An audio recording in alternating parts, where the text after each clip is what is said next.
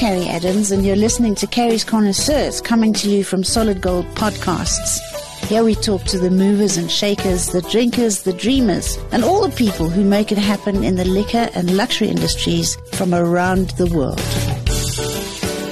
Well, good morning, everybody. And this morning, I've got a very, very, very special guest in my studio for you. It's Tim Atkin. Tim, hi, welcome to Carrie's Connoisseurs. Thank you so much. It's a pleasure to be here. Do you know what they always said? I was just telling my sound engineer this morning that when Mary had her baby, she was going to call it Tim Atkin, and then she kicked her toe on the coffee table, and he ended up as Jesus. So, you know. Well, that's very sweet of you to say so. Thank you so much. It's such a privilege to have you in the studio with me. Really, really is. We're going to delve into all the reasons why you're here. But anybody who is vaguely interested in wine in South Africa knows that you are our guru, you're our go-to, and thank God you've shown a massive interest in our wine industry, which really has helped to elevate it to the levels that it's getting to. Tim is a master of wine. He's also a master of economics. European economics. That's a contradiction in terms. Yes, yeah, very true. Actually, yes. If you look at the Common Agricultural Policy, you could say that. And it was called European Studies. It was a master's in European Studies, because it included history and a bit of politics and some economics. History is also not allowed anymore. No, exactly. Well, history was fine. I was good at history. I was terrible at economics. I'm terribly good. It's the maths. I can't do the maths. Can you once? No, you've got to do the maths, Timothy, because as you get older, you realise that the whole world is governed by maths. Yeah. But anyway, that was very clever of you to do a master's in economics if you couldn't do maths. I don't know how you did that, but it's good. It's good. Tim developed an interest in New World wine producers, really, not just South Africa. But let's focus on South Africa. Why South Africa? When did you first come?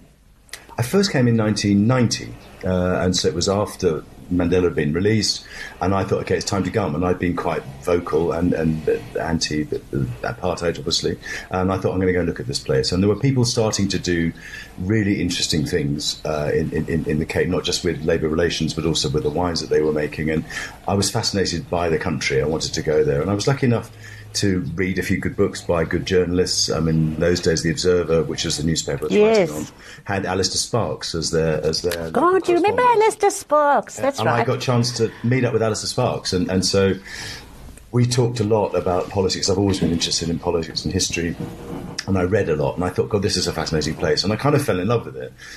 So I kept coming back, and eventually I married a South African. But I was going to say, there's something more to this. There's something more. You met a South African girl, I know but that. I didn't even meet the South African in South Africa. I met her in London, so Okay. she'd gone to live in London. So it's kind of one of my two other homes. My other home would be probably Argentina, where I feel very much at home. And people say I'm quite Latin in a sense. I mean, I don't look it. I'm blonde, obviously, but that I've got Latin blood. I like dancing and I like singing. Have you ever done one of those DNA tests? No, I should do, actually. I'm too scared, but there's only one person in the industry more controversial than you, and that's me.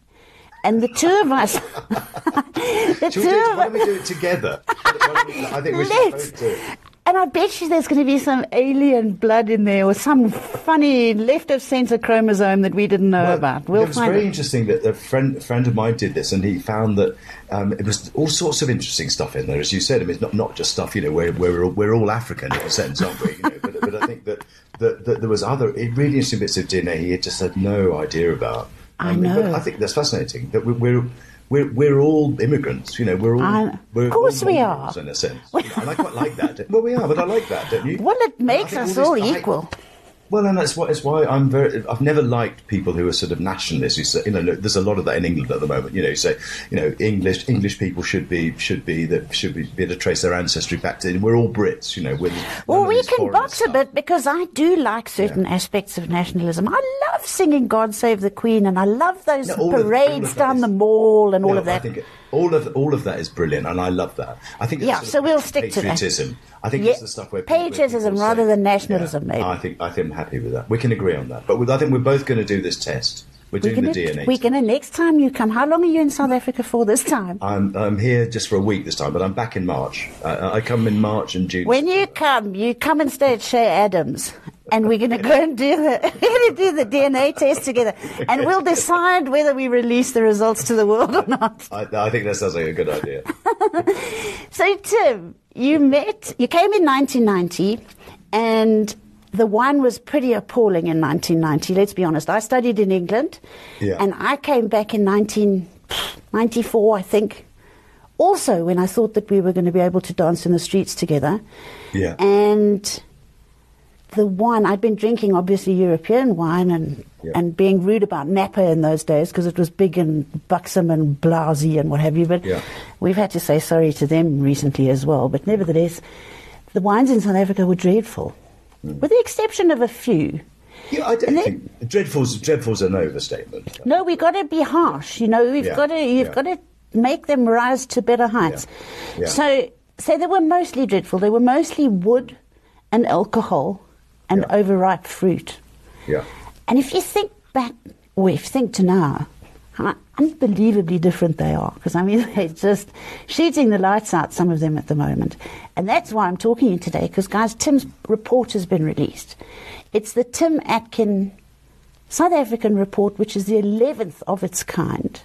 It's gone huge. It's 319 or 20 pages or something. I'm afraid so.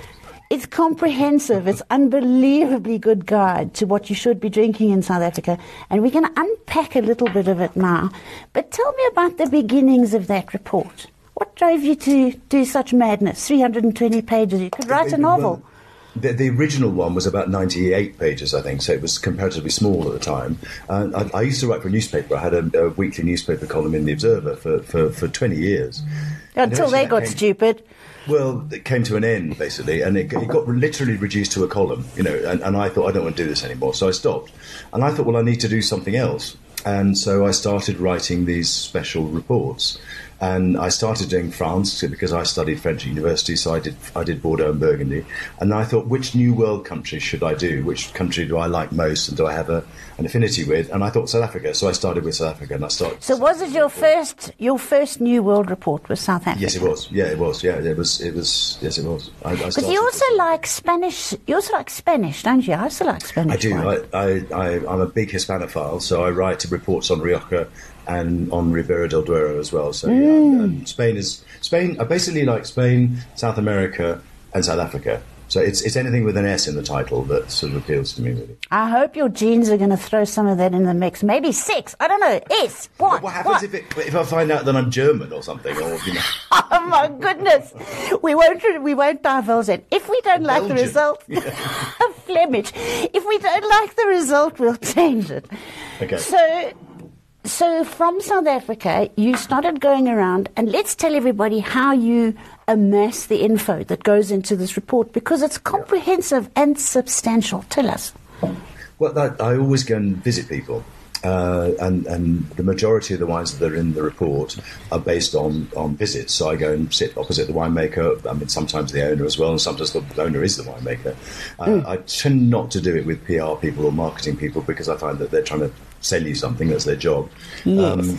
And I taste the wines, and I write notes, and I do scores, and I always write them by hand in a little... I do too. I've still got a fountain pen that I write with. Well, there we go. I've got a quill pen. Beat that. Do you take it? No.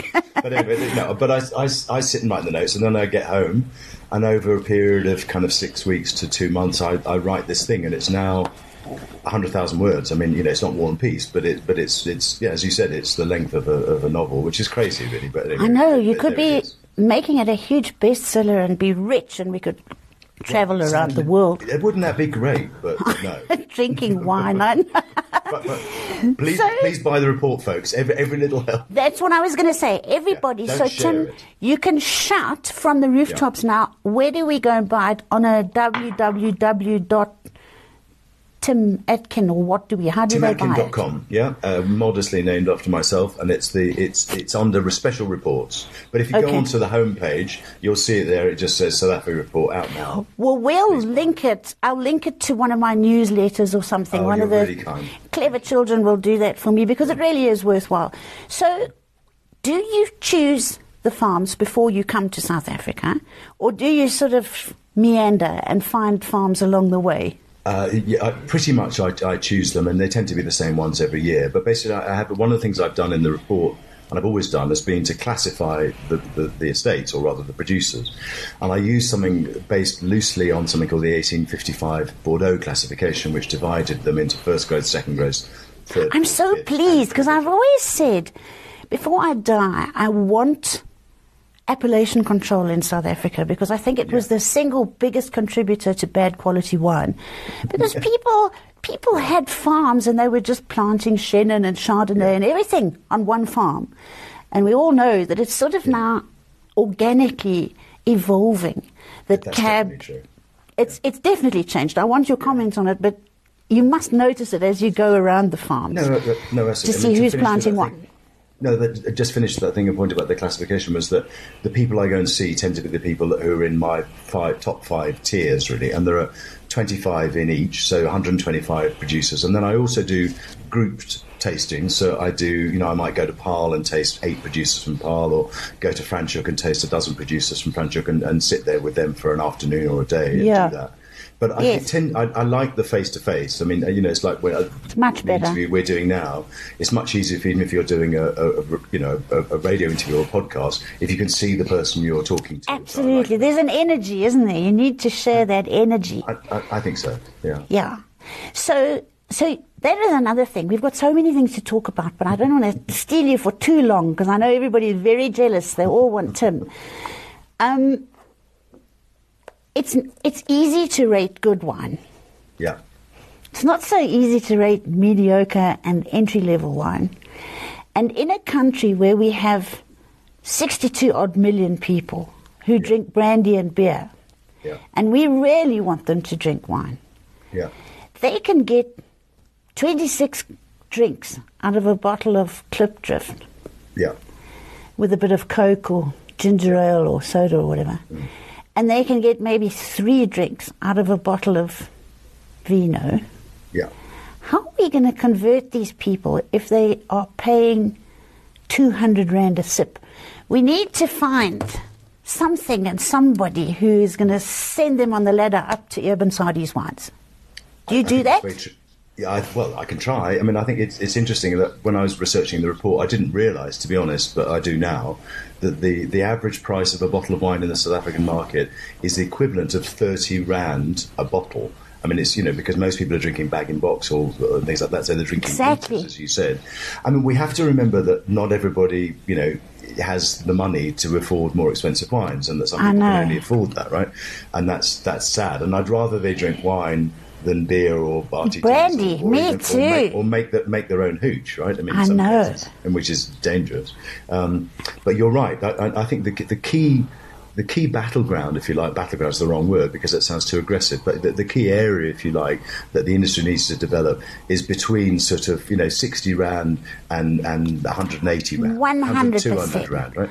And I think there's a lot of good wine in that category. I mean, in my report, I do value wines of the year, and I don't taste the very cheap wines. I don't do 4th Street and stuff like that. But I think you're very right that the industry can't live by Eben Sardi's wines. I mean, they're fantastic, and everybody aspires to drink them, and indeed to be like Eben if you're a winemaker. But you're right, to get more South Africans drinking better wine and to trade up and to make the whole industry more sustainable, we need people to trade up from 40 Rand to 80 Rand or even 60 Rand. That I mean, if the average price of a bottle of wine in South Africa were not 30 Rand but 50 Rand, that would transform. Big difference. Right? So you know what I'm going to do? I'm busy chatting with some people at the moment. We used to have a thing called the Good Value Wine Guide in South Africa, which was sponsored by one of the big liquor chains. Yeah. And it died a bit of a miserable death, and I'm trying to revive it. I'm going to phone you going forward, and I'm going to make you come to South Africa, and you and me are going to put that thing back together again, because I agree with you. You've got to have Volkswagen Beetles, and you've got to have Bentleys. You can't have all Bentleys. So you phone up all your wine farmers and you make appointments and you come to South Africa and you have a gorgeous time. How long do you spend putting that thing? Or you came 3 times, didn't you? Yeah, I basically come for 10 days in March. So usually kind of during vintage or at the end of vintage. Then I come back in June for a month. And that way I can taste the new vintage. So this show is tasting the 2023 Sauvignon Blancs and things like that, and a few Chenins, not the reds so much. And then I come now in September for a week to launch my report. So that's why I'm here now. So 3 times.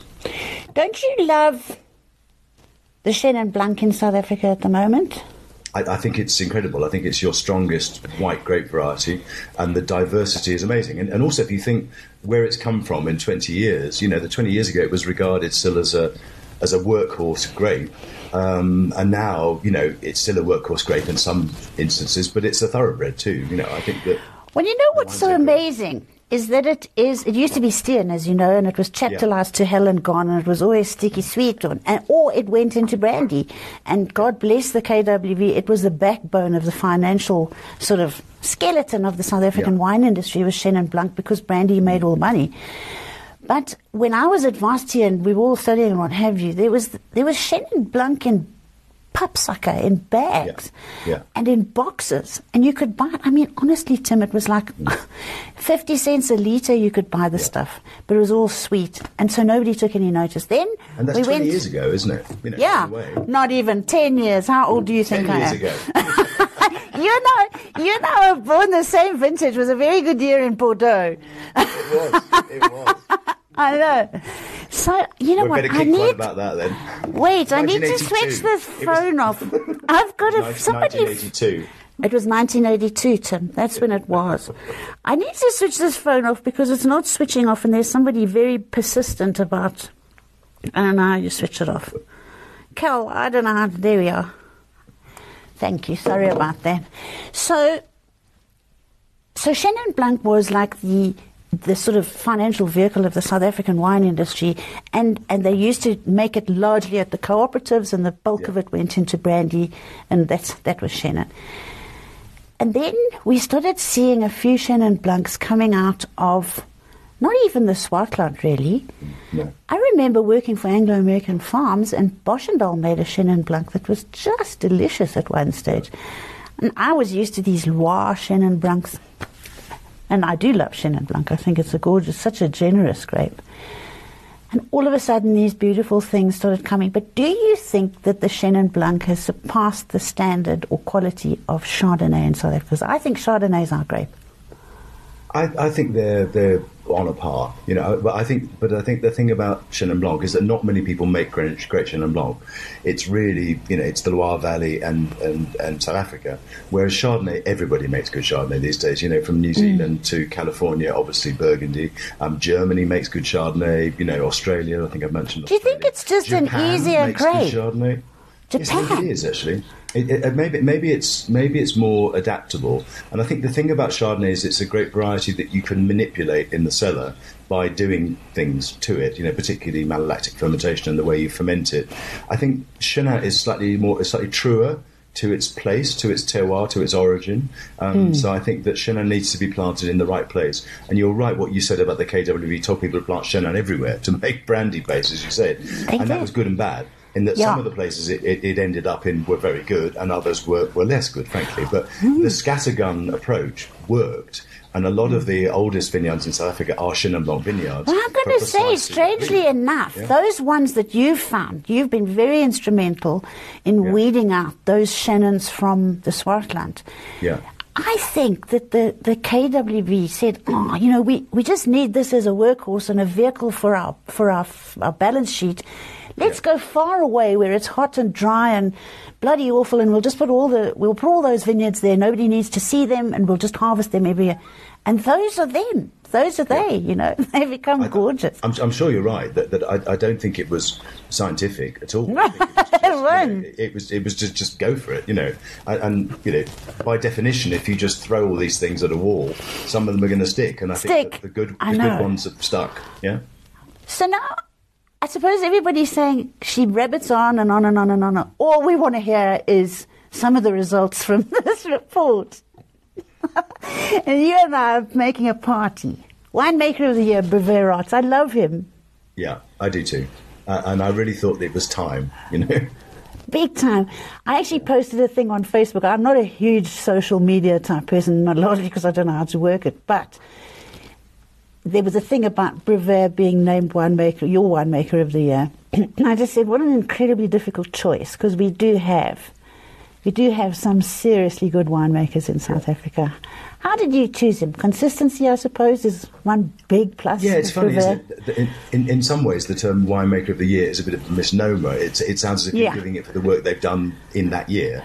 That's part of it. But I think it's a track record award. And I just thought, he was instrumental in promoting Chenin, as you said, taking it from those rather humble origins and believing in it. Yes. And he makes 3 or 4 different Chenins, and there's always been the guy who got behind one of them. I think Ken Forrester was important too, obviously. And I think they've been champions of Chenin. He was also champion of Cabernet Franc when Cabernet Franc wasn't known at all. And we love Cabernet Franc. We want more and the Cabernet. Other place he championed was the Polka Dry Hills. Polka Dry Hills, people regard Polka Dry Hills, it was the cheapest land in Stellenbosch, viticultural. Well, it's a bit of an ugly duckling, Tim, let's be honest. It was a fifth of the price of Helderberg land. And so that was, he went there partly because he wanted the granite source, but also because it was cheaper, that you could afford to buy the grapes from there as a young winemaker. So again, it was partly chance and happenstance, but also I thought he deserved it. I mean, I also think he's a great team player. He's a South African person, very South African. He's great, and he likes rugby, and he's a team player. No, he's a team player. Do you know what I mean? You just chose him because he's a boy. I love you boys. It's very simple and very easy to understand you all. He also was one of the first people to embrace one of his black mates and bring him into the business. And it's been a very successful partnership under the radar. No singing from the rooftops about, look at me. Do you know what I mean? I think that's exactly right. And I didn't want to emphasise that too much because I don't think he ever has. But, it's my show. We can say what we like. We can be as rude as we like. Yeah, he created a brand, an icon brand, and priced it at a high price with high ambition with a Zulu winemaker, as a partner. I mean, that was in 2004.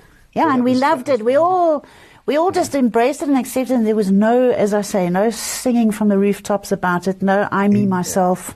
Yeah. He never made a deal about it, did he? He never made a big deal about that. Marelise Niemann, Memento. Yeah. I mean, every Afrikaans joke has got a Marelise in it. Let's just be dead honest. Now, this is not a joke. She's real and she's alive. I've seen the YouTube clip actually. I can't say it on your thing, but there's a there is. Yes. Talk to me about Marelise now. There's a funny story about this. So Marelise has been in the frame several times. I don't know if you know Marelise, but she looks very young. It. She's looked the same for 10 years. Like a baby. She's like a baby. And I said to her, Marelise, it's very difficult these days to ask people how old they are. The years. We're in a Me Too world now. And so we don't want to be offending anybody now. For goodness' sake, I said, Marelise, I hope this isn't a rude question, but can I ask how old you are? And she said, I'm 39, but I turned 40 on the day that South Africa play Scotland in the World Cup. And I thought, shit, that's just before my tasting. So I said, okay, if I give you the young winemaker of the year, you'll still be 39, won't you? I'll give it to you today. So she's got it. So she got it on Tuesday. Brilliant. And so Marelise, I mean, she didn't get it because she's 39. She got it because she's brilliant. And I think she's championed a lot of these great varieties like Grenache Blanc, and Grenache Noir, Grenache Gris, Tinta Barocca, which are kind of climate change varieties. And I think, obviously the climate is getting hotter and drier, mostly, not this year so much in the Cape. But I think that it's very important that she's championed those great varieties. And that was one of the reasons I wanted to give it to her. No, it was very well deserved. And I agree with you. I love all those varieties. And I've always maintained that we do have a Mediterranean climate here. And we should be planting Mediterranean varietals here. And it's only recently, I can remember many years ago when I dreamed of one day speaking to you, and you were saying that Shiraz was probably going to be the red varietal to come out of South Africa, and I agreed with you then because of our Mediterranean space. Yeah. I'm not sure I still agree with you. We can box on that one a bit. There's some lovely Shiraz coming out of South Africa, but in the report, the most successful grape variety was Syrah this year. I saw that. And I am going to box with you because I want it to be something else. I want it to be something else, but we'll talk about that another time. Viticulturalist of the year, Willie Mostert. Yeah. That farm that he works for is like a bit of an iconic age-old. It's Weltevrede, isn't it? Yeah, yeah. Unbelievable property. It's unbelievable. But do you know, I don't think I've ever been there, and I'd never met him. And so I got somebody to phone him from the PR company who was fixing up all the interviews and everything and say, Billy, we need a photograph of you and we need your CV or bio. And the message came back, he doesn't have a photograph of himself, he doesn't have a CV or a bio, and he doesn't want to come to Cape Town to receive the award. So of course he doesn't. He's only got a 300-year-old safari suit. He's not going to dress up for you. So I asked Mary Lise, because Mary Lise buys grapes from him, and everybody loves Mary Lise. I said, Mary Lise, can you phone him up and charm him? So Mary Lise phoned him, got his daughters to take a photograph of him, got him to write a short bio with her, and he came to the event with his wife and received. Oh, did he come? Good for you. I said, you don't have to say anything, and he said, thank you. That's very good news. No, it's just. And he's salt of the earth, and that kind of. I love those people, those kind of farmers who have, their families have worked the land for generations. They love their vineyards, they love their land, and he's been genuinely innovative in bringing in all these grape varieties again with climate change in mind from places like Spain and Portugal and Greece and southern France. I think he almost saw this coming 20 years ago, right? Yeah, I think, it's like cooking with love. We know that even if you boil an egg with love, it's boiled eggs, my death row meal. If you cook one with... It is, honestly. I'm going to ask you what your... Boiled egg. I ask everybody I interview, what's your death row meal? I'm going to ask you too. Mine is boiled egg, the perfectly boiled egg with a 1959 Latache. Oh, yeah, that'd be nice, wouldn't it? I think and some soldiers to dunk. What's yours? I think mine would be lamb cutlets. Really? Yeah. How would you do that? On the braai. On the braai? Yeah. I mean, the way they do them in Spain, basically. So they cook them over vine cuttings. And when I'm lechazo, so when I'm going to Ribera at the weekend, it's wall to wall lechazo, folks. There's a lot of lechazo. I think I'd have lechazo with a nice bottle of Vega Sicilia. I was going to say, what were you going to drink with it? Vega Sicilia, maybe. Yeah, that'd be all right. Yeah, as long as you're paying. Mind you, if you're on death row, it doesn't really matter, does it? I'm going to say we'll steal the money. We don't care. We don't have to be tried for it afterwards. Oh, my God. So Willie Mostert, he's our viticulturalist. Co-op of the year, Das Bush. I thought that was Whitey Besson. Wasn't that Whitey Besson's farm? It might have been, but I think they're now a producer-seller, aren't they?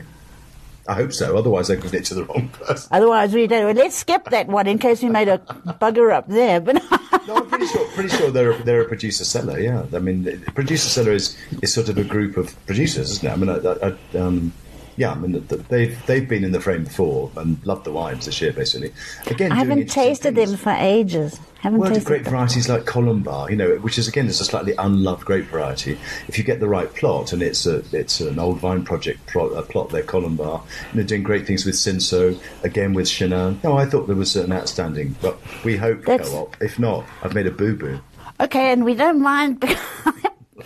We can always gloss over that one in another interview. Winemaking legend has to be Etienne Le Riche. I was so chuffed when I saw that. He's one of my favorite people. Yeah. His wine, that Cabernet Reserve, and that little son of his has just sort of slipped very easily into Dad's shoes, and they're making fabulous wine. It's world class. I agree. I think they're making the best wines they've ever made. I mean, he always made great wines, and he made great wines at Rustenburg as well. And I've known him for a long time, and he's one of these people. He's very modest, isn't he? He's a quiet person. I know. I love it. He's not. He's always just got on with it. But I just think, what a tremendous winemaker and tremendous human being. Really. Gorgeous, and that's why I'm going to box with you about Shiraz. Go on. Because that Etienne Le Riche Cabernet is head and shoulders taller than any Syrah in the country, I think. Well, it got and there's a few points, others. So it's close. I know. Yeah. It was a clever move, that clever move. I would have given it 99. I got something right.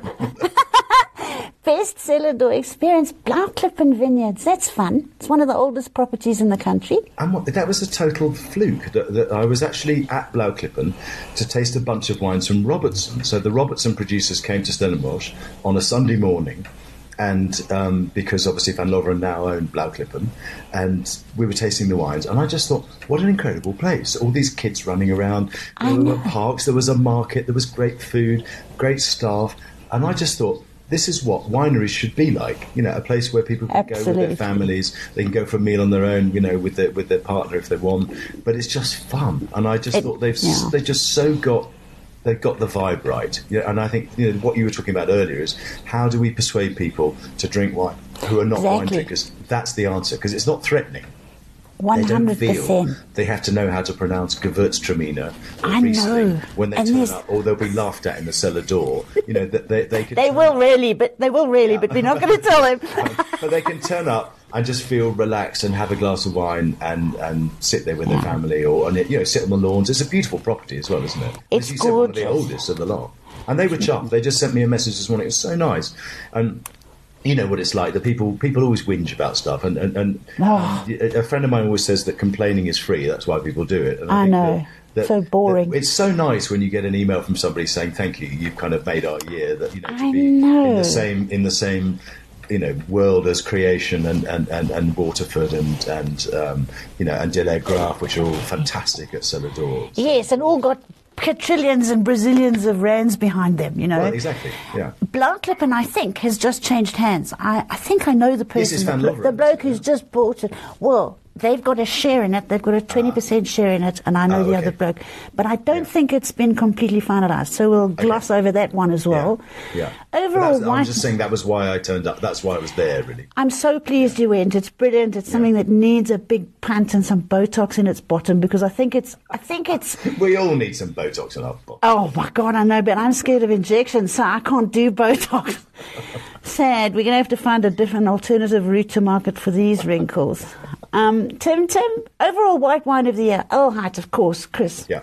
What a genius. What an absolute legend. I'll tell you a funny story about this wine. So he didn't make it in 2020 or in 2021 because the vineyard nearly died, right, because of drought up on the Citrusdal mountain. And the people received their scores. And he got this score for this wine, which was 99 points. It was the highest scoring white wine. And I don't know if I'm sure you know Chris, and he's a perfectionist. And he wrote back to me and he said, I'm sorry to say this, but I think you've overscored the wine. Are you sure? Oh, bless him. And as I said, lots of people moan about their scores, but in the history of this report, no one has ever said you've overscored my wine. Too much. But he did. And he said, do you want to reconsider? And I said, no, I tasted that wine over 3 days. I got alongside a lot of other really top Chenin. And I said, I'm sorry, but I'm sticking with my point of view. And thank goodness you did. Well, the really funny thing, and the extra funny thing, was that I gave the list of the wines we needed to have certificates done for to Billy, who does the admin for the report. And I got the vintage wrong, and I wrote 2021, not 2022, real cramps, right? So we had a certificate printed that said 2021. There was no 2021 because it wasn't made. And I realised this. And so I phoned her and said, we've got to do... So we had to change the certificate, new certificate. Anyway, we presented him with both certificates. So he got the 2022 certificate and the 2021 for a wine that he never made. So That's okay. I think he's going to put the 2021 up on the wall in the winery. And can you imagine... It's an in-joke. Can you imagine in like 300 years' time, people trying to uncover this misnomer? Say, but there was no 2021. Well, how did he get an award? And there'll be a whole conspiracy around that. He's brilliant, and it's well-deserved, and that Chenin is delicious. Then Boschkloof. Do you know that? I remember Jacques, when I first came back to South Africa, I was working at Anglo-American Farms, and Jacques Borman was working with the Ruperts at La Motte. Yeah. He was the winemaker at La Motte, I think. Oh, and do you know the first South African wine I ever bought was a 1991 La Motte Syrah made by Jacques Borman. I bought it and loved it, and I took 6 bottles home with me from South Africa. Oh, you see, I also loved it. First wine I ever bought, and I think I'm right in saying that the grapes that went into that Shiraz or Syrah same ones were from the Polka Dry Hills. I think they were from Reinecker, or part of them from Reinecker. So he then bought land, in and around the Polka Dry Hills and set up Boschkloof. And his son, obviously, Renan, is now making the wine with Jacques. But they were both there to get the award. And so it was a nice sort of circularity to it. And it was about my history with South Africa, as well as Syrah and the way it's developed, but also his history with South Africa.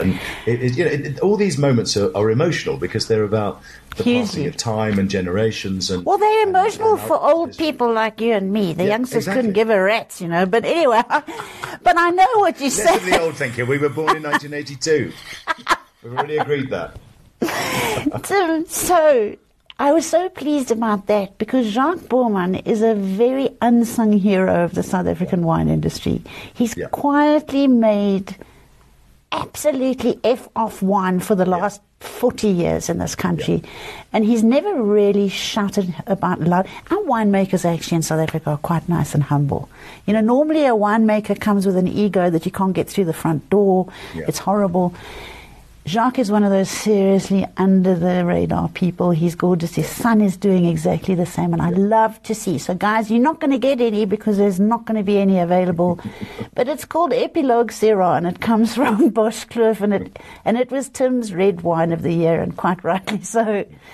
Overall rosé of the year, Liefland, Liefkoers rosé. I have to say I haven't tried it. Tell me what it is. Well worth trying it. It's quite expensive. It's over 200 rand, I think. I mean, for a rosé, that's quite pricey, but it's very ambitious. I think it's an absolutely fantastic wine, and they've actually won the rosé of the year, I think 3 times now. So the category is getting bigger. Having said that, they keep winning it because I like the wine a lot. I think you fancy his wife or something. I've never seen it. I've never heard of it. I don't understand why you keep giving it this. Well, it's the same team that owns Stark Conde. We like them. Yeah. Is it the Spaniards? Is it Jose? It's Jose Conde, yeah, exactly. Yeah. Oh, he's gorgeous. American. We love him. Yeah, I'd give him the award as well. Maybe you fancy him then. Yeah. His wife is nice, but, keep him a hand. Well, let's leave that award. Let's leave the Rosé Award with them for now. Sparkling Wine of the Year, Graham Beck. We love Peter. Fantastic. I can't not. Peter and Pierre, now the two of them together really doing a fantastic job, I think. And Peter, known as Bubbles, I think he calls himself Bubbles as well. But I think Graham Beck is the best sparkling wine producer in the country, and their R&D work is amazing. And I think Graham Beck is just fantastic. And they also won the Discovery Award as well with one of their R&D projects. Yeah, I know. A lot of time and effort and energy and money, and I hate the word passion because we keep that for the bedroom, but they do come with passion. And their bubbly is brilliant. It's world-class stuff.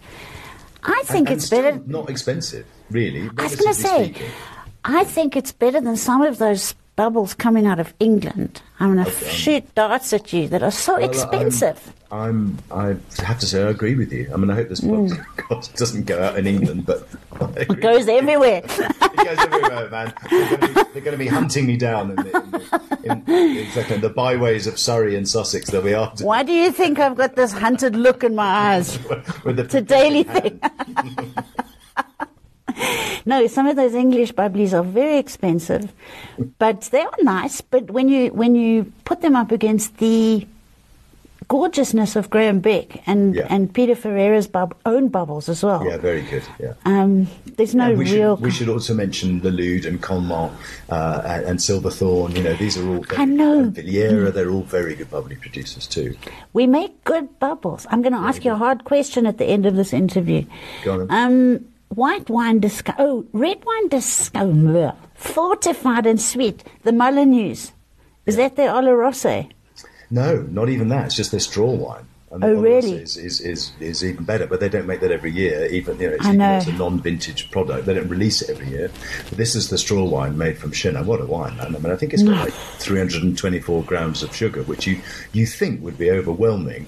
But it's got such good acidity and balance, freshness. I mean, everything they do is very smart. She's a class. They're both a class act. And I love sticky wine. There is nothing more seductive than sticky wine in my life.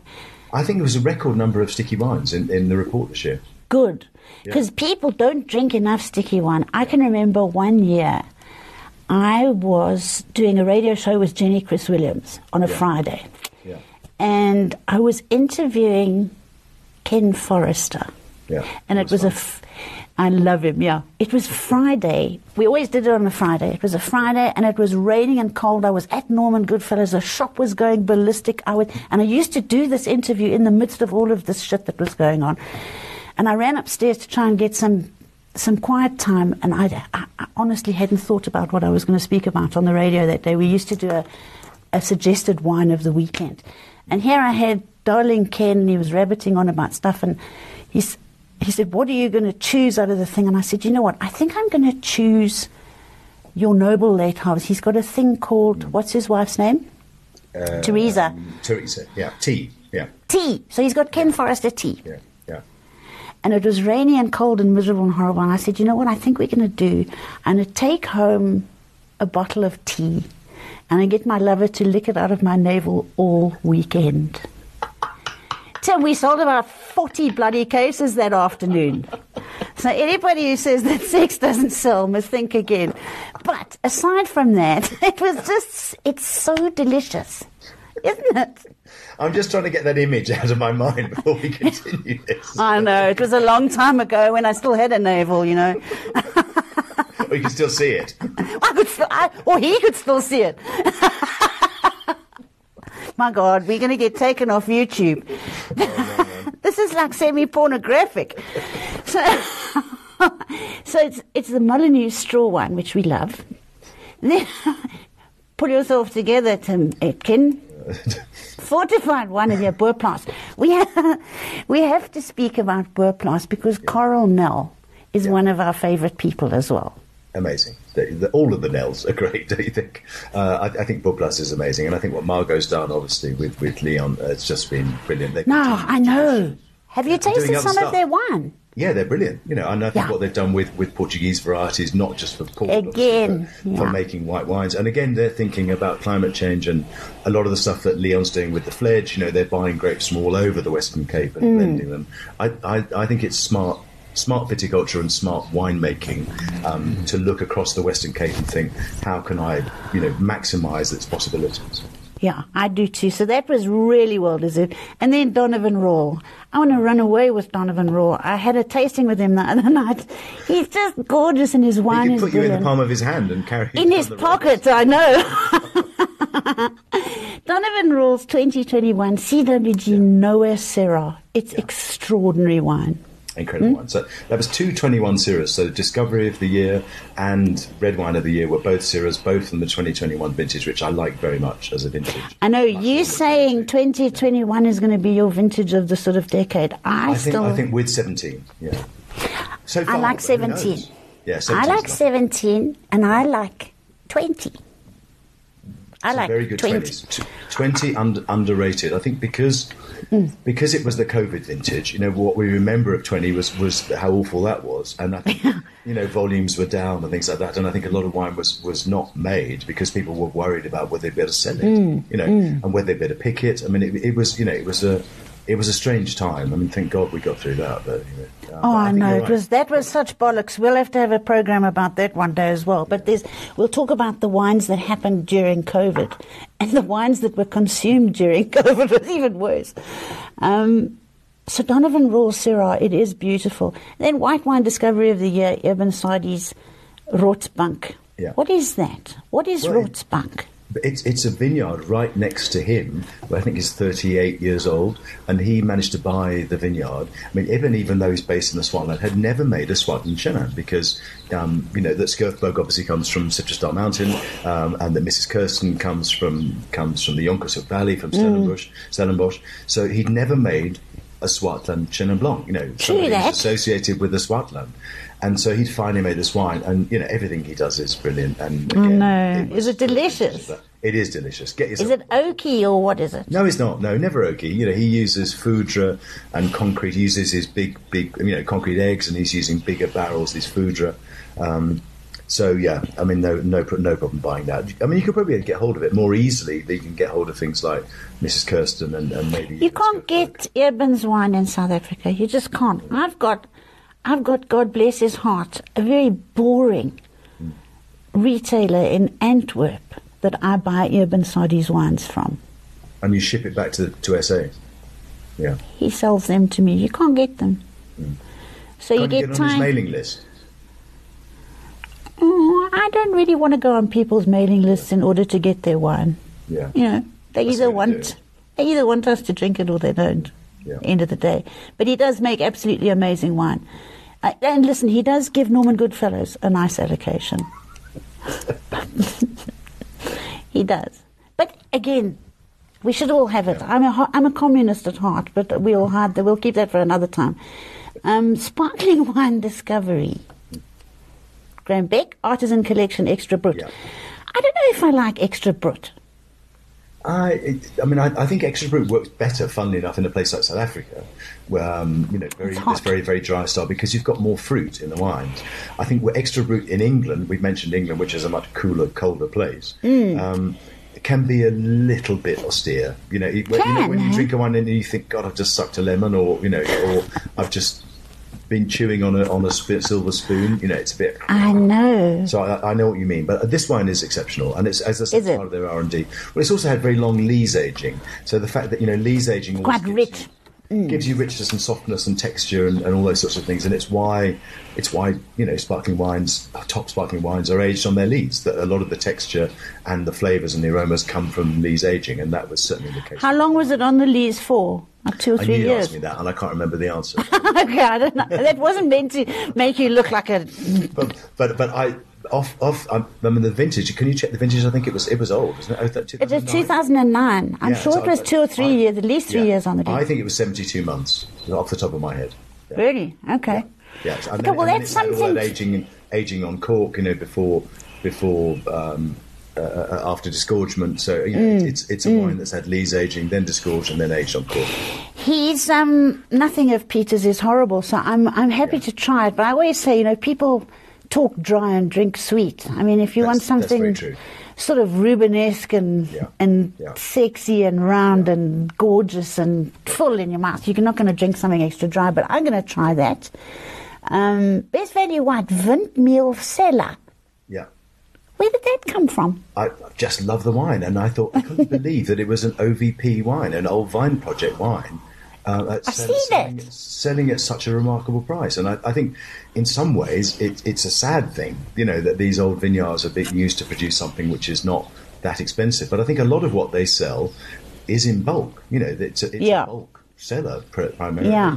But it just shows you that within these cooperatives, you've got things that are making these incredible little jewels, these old vineyards that can produce something pretty exceptional at great prices. So, I mean, those are the things. Yeah. Those are the things we're going to go hunting around South Africa and find, and we're going to we're going to do the communist wine book for South Africa. We're going to take the wine. Teerhoek Chenin, fantastic. Yes, again, bargain, total bargain. Gorgeous, I know. So that's something for everybody to go and look for. Windmeal Cellars, Old Vines Project, Reserve Chenin Blanc. And, Paarl is hot. And Paarl is sort of a poor relation in the wine industry in the Cape, really. And I love the grapes that come out of Paarl. I was speaking to Martin Smith from Passerine the other day. He's a gorgeous boy. Yeah. And he has got a vineyard that he buys, I think it's Shiraz from, in Paarl. And one in Tilbach. And that's sort of Paarl Tilbach area where it goes up like 44 degrees during picking time. It's hot. It's hot. Although I was in Bordeaux one year when it was 44 degrees at harvest time. Absolutely. Well, and Tilbach is still part of coastal South Africa, according to the one Spirits Board. It's crazy. How effed up is that? But anyway, Paarl is producing some quite nice Chenin Blanc. They do. It's ripe and it's rich and it's honeyed and it's lovely. So I'm happy. Anyone can go and buy that Windmeal Cellars. Go and buy it, guys.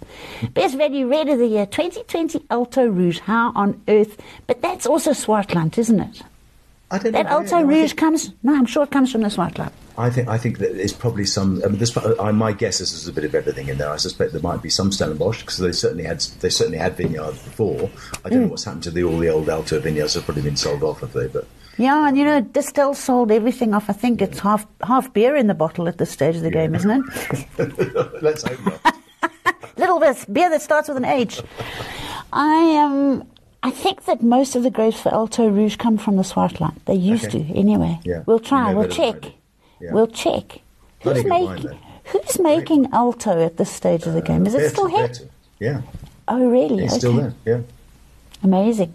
Yeah. So that's good. All those guys who go to the shop and they look for something for Friday night, and the only thing they can recognise is Alto Rouge or... Alto Rouge is a good brand, and it's affordable and producing good quantities. There are probably 1 million bottles of that, I'd have thought. Easy peasy, I think. Yeah. Yeah. So that's fabulous. I love seeing things like that pop up on a report like this, which is uber super impressive. And then best value rosé of the year. What did we do with that other rosé? What's this? Oh, this is best value. 2022 Noble Hill Mourvedre. We like Mourvedre rosé. We like Mourvedre, and I really wanted to reward Noble Hill because I think Christopher, American owner, young, dynamic, he's doing great things, and I think he believes in earlier picking and trying new things. And I thought that rosé was just lovely, delicious. So, and you know that farm has been intelligently planted. It was owned originally by a man who was left Johannesburg, I think, to get away from me. He was my doctor, and I. He wasn't the guy with the sweet wine, was he? No. We never had that kind of a relationship. But poor John Coburn, I'm terrified of doctors. So anyway, I think he ran away from Johannesburg to get away from me. And he bought that wine farm, and it was in such a lovely space and spot. And he started making wine. He was a doctor. Yeah. But it was an intelligent approach to wine farming, and you can taste it in the grapes, I think. Well, and I think the Simonsberg Paarl is an undervalued area, don't you? I mean, people think it's Paarl, but it's actually more Simonsberg than it is Paarl. Right? Yeah, exactly. Then, of course, the best sparkling wine, best value sparkling wine comes from the KWV Laborie. Yeah. It's fabulous. It's an old bicycle that we all jump back onto every now and again. It's great. They've got a great team. I really like the KWV team. Do you know? It's one of my most fun visits. They're funny. They're actually they're enjoying themselves. Marco's hilarious. I know, and I love the wine that Iselle is making. Fabulous. I once made the terrible blups of asking her what her husband's name was. On a podcast, she burst out laughing at me. Anyway, she is gorgeous. So that Laborie Brut, if you're looking for a bubbly for the weekend, it's fun. The spring, you're in Johannesburg today, hey? Yes, I am, yeah. I can't come to your tasting because I've got some other much better looking man that I'm going tasting with later, Tim. I'm sorry to miss it. Then the sweet wine for the year, this 2023 Van Leeuwen VRL, Special Late Harvest. What's VRL? What does that stand for? I don't know, you'd have to ask that. It's probably I didn't want to sit and look completely daft here, but I know what VRL is anyway. I don't know. It says VRL on the label. And the reason I chose that was because it's got 36 grams of sugar. It's a very popular style. Again, this idea of how do we get people to trade up. And yes. I think there's not stigmatise them for liking wines that are sweet, or have some sweetness. Absolutely right. I love that wine. I thought it was great value and just a lovely drink. Okay, good. Okay, and we make it nice and freezy cold, and it's Gewürztraminer. Why not? We make it nice and cold, and we have it with crayfish. I think so. Delicious. So we're saving on the wine, but we're giving you an expensive lunch. We're doing our best. Like a typical communist. Yeah. Best value fortified wine of the year. KWV Cape Classic Tawny. There's nothing nicer than a Tawny port. We're going to call it port on here because nobody on this will know the difference. Yeah. And it is gorgeous, that KWV Tawny. We love it. Yeah, it's delicious. And what a bargain. I mean, it's one of the great fortified bargains of the world. I mean, that's probably the single best value wine in South Africa. I think I'm inclined to agree with you. Yeah. And I'll just tell all the girls out there, if there's something that you specifically want, girls like things in small black velvet boxes and that shine, and they like things in garages with big bows on them. If there's something like that you want, buy a bottle of KWV Tawny and do the navel trick.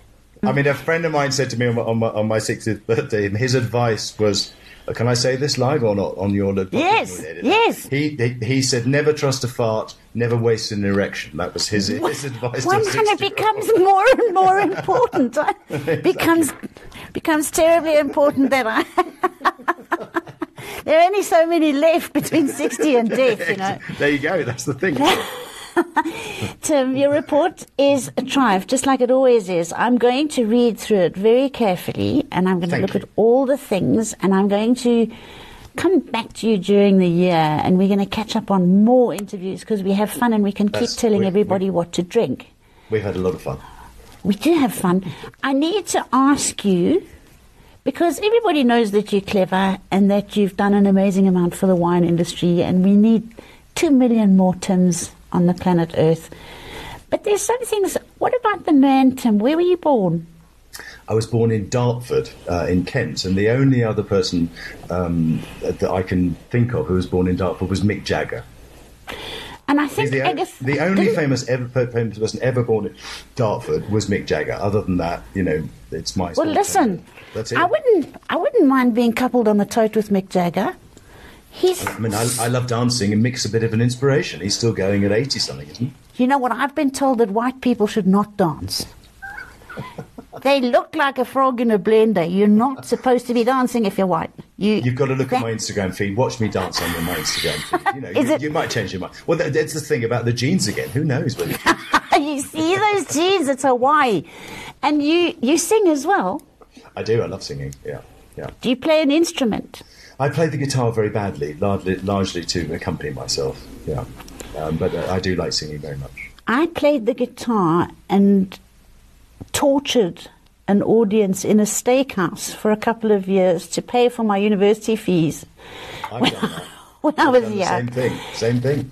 No, I know, and alarmingly, the owner of the steakhouse concerned kept me on. I don't know how it happened, but he did. So we love to sing and dance. We like to drink wine. We like to grow wine. Viticulture is one of my things. Did you love viticulture most in your course, or what did you love? No, I didn't. But I think I love people most. The thing I like most about wine is the people. But I do like the places. I mean, wine is grown, or grapes are grown in some very beautiful places, and I love it. I was a city boy, really. I was brought up in London, and I think that wine has helped me to develop that side of myself, an appreciation for nature and the seasons, and just kind of looking around you. I mean, I like taking photographs. That's another big thing of mine, and I think that photographing nature is something great too. Photography is good. You play golf? A little bit, not as much as I used to, really. Sadly, I don't have the time. But go to the gym, try and keep fit, try and keep the flab off. What? I know your wife will find an 18-year-old. Be careful. That's what us South African girls do. Then, what book sits next to your bed at night? Do you read? I read massively. And if anybody follows me on Instagram, I often post the books that I'm reading. I'm reading a book at the moment about the 1966 World Cup and the England team that won the 1966 World Cup, which was the last time we won anything. I was going to say, never won anything since. Apart from the 2003 Rugby World Cup. And it's about what happened to them and the way they were treated. And it's a book about how we treat our heroes. I think a lot of them were treated very badly. So it's a really fascinating book. I've got it here. Here we go. It's called Answered Prayers. Very good. So how do you think we treat them badly? Well, I don't think that they were kind of forgotten about, really. And a lot of them, some died very young, and a lot of, they didn't make a lot of money out of it. The rewards were small, really. They'd won the World Cup. And as you pointed out, we don't win things very often. But this year, no, we're not going to win it this year. So that's what you're reading at the moment. Have you got children? No children. No. That was probably a wise move. I have one. And he lives in... Maybe it just didn't happen. But. Yeah, well, just look at the world that we've got at the moment. It's quite a tricky world to sort of introduce people into. Right. I've thrown my child into the wine world in England. The poor thing. It's not what he had in mind at all, but that's where he is. If I were to say to you, you've got a bucket list, and I know that you've done lots of the things on your bucket list because you're a high achiever. Have you got... What's your biggest thing left that you really want to do? Places I'd really like to go. I'd like to go to Japan, never been there. I'd like to go to Bolivia, and I'm going this year. And I would like to go to northern India, I think to Rajasthan. Not for wine, obviously, but just to see the place and take photographs. So those are the 3 places I'd like to go to. Other than that, I've probably been everywhere I really want to go. You're a legend. I loved speaking to you. I'm going to catch up with you again lots. And next time you come to Johannesburg, it's Shay Adams. I won't turn your bed down. We're going to have dinner. But we might get the sticky wine out. We're going to get the sticky wine out, and we're going to have the DNA test.